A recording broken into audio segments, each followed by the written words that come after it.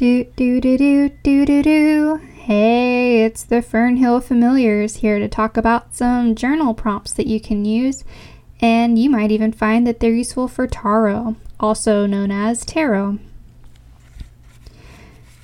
I find that journal prompts in general are suitable for discussions with your subconscious, but if you have trouble gaining access to your subconscious or your quick mind, then you might find that tarot, its symbolism either visually on the card or upon researching the meaning in a book or on the internet, helps you tap into things that are related to that which the card suggests. Or, of course, I'm a big fan of just writing. If you feel silly, then write that you feel silly. If you think you have nothing to say, but one word comes to mind, write it down. It doesn't need context to resonate. And even if that word doesn't ultimately carry value to you, you may find that it's worthwhile. You will find that it's worthwhile to sit with any given word that might come to mind and think about what that word means to you, how that word has been used at different times in your life.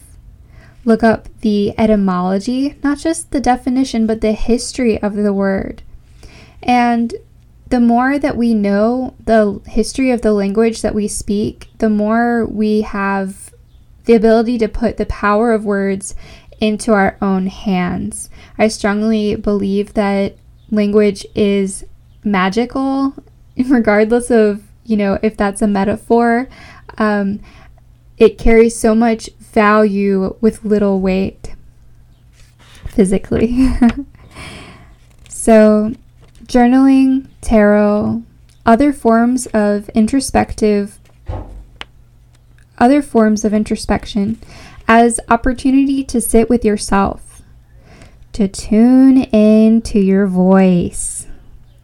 Knowing yourself better can be seen as a form of spiritual inquiry for those who feel comfortable with that wording. I prefer that we are the universe, multiverse, existence, experiencing itself with our bodies and their limitations. Lately, I've been realizing yet more layers of certain myths I tell myself about who I am or what I like. Opening up to truth means, for me, acknowledging that while things may have worked to some extent in the past, I myself have changed, and those old habits might have helped me in the past, might have helped me survive, but they may keep me from thriving in my current conditions. I have a trigger warning here. I'm going to talk a little bit on the subject of disordered eating, but I'm not going to get into it too much. Lately, I've been next level learning to let go of lingering feelings of scarcity around food, and the feelings of control I have in the past derived from having not only a strict diet for ethical reasons or for the sake of my general chemical sensitivities, food allergies, but also the control derived from a tight food budget. I'm learning that eating well and eating cheap do not go together if I also want to eat enough.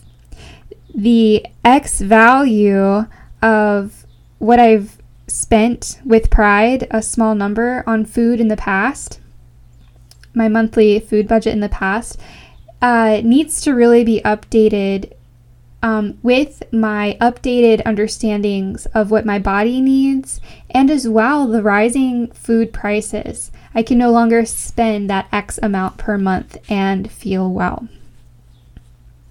This is a developing perspective on one very core ongoing aspect of my life, because I eat multiple times a day. I eat a lot, actually, and I drink beverages that nourish me as well. I have a particular turmeric tea that I like that also has black pepper and ginger in it, and together they help each other absorb into the bloodstream better and have an overall anti-inflammatory effect, as well as being delicious. So by opening up to, limiting beliefs on something that pops up often every day, I am getting better at asking myself questions in a way that I feel safe enough to respond with further curiosity. Previously, I have struggled with physically deserving to exist. I would judge my feelings and actions from the imagined perspectives of others who I felt had more right to live, quote unquote.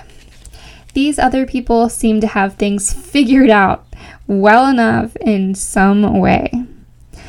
Of course, the older anyone gets, the more you realize, hopefully, no one really has life completely figured out.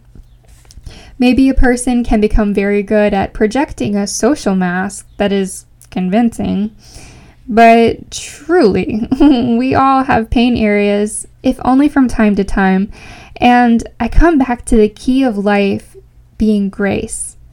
Grace to have the kindness towards ourselves, whose every fault we seem to see. Grace for accepting how our unique qualities that may have caused undesired attention in the past have helped us become who we are now. Grace to make room and hold space for curiosity about life, about others, the unseen parts of existence that reside outward or within ourselves and others, or simply in the mechanics of physical reality through science. Grace again to willingly ask ourselves questions whose answers may not feel great to know. While everything will be all right, it doesn't always feel that way, and that's okay. Here are a few journaling prompts that you can also use as tarot questions to get that extra nudge toward what might be on your mind.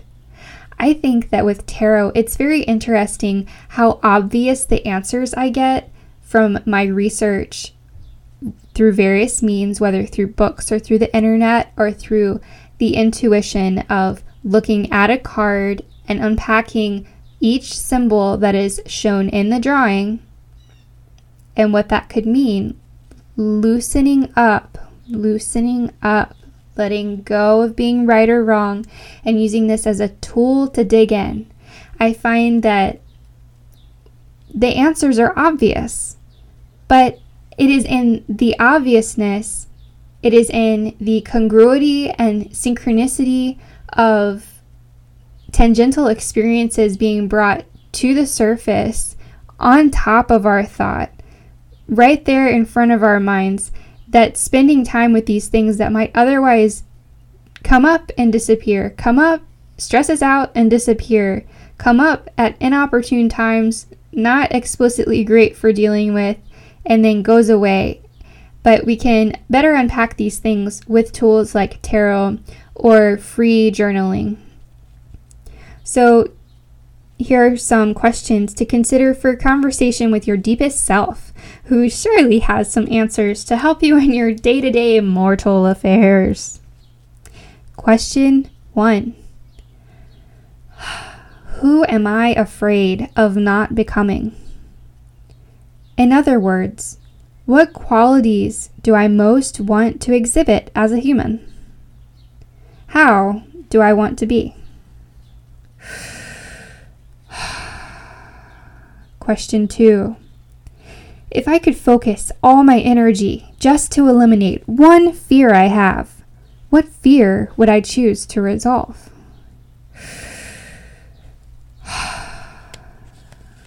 Question 3. How might tomorrow play out if I had no fear and instead just had curiosity with my everyday regular existence and my everyday regular self? Remember to return to the simple pleasure of deep breathing. If things feel too big or too much, return to the shelter of the present moment. Feel your body from your breath in and out, scanning from your toes up to your belly and on up to your scalp.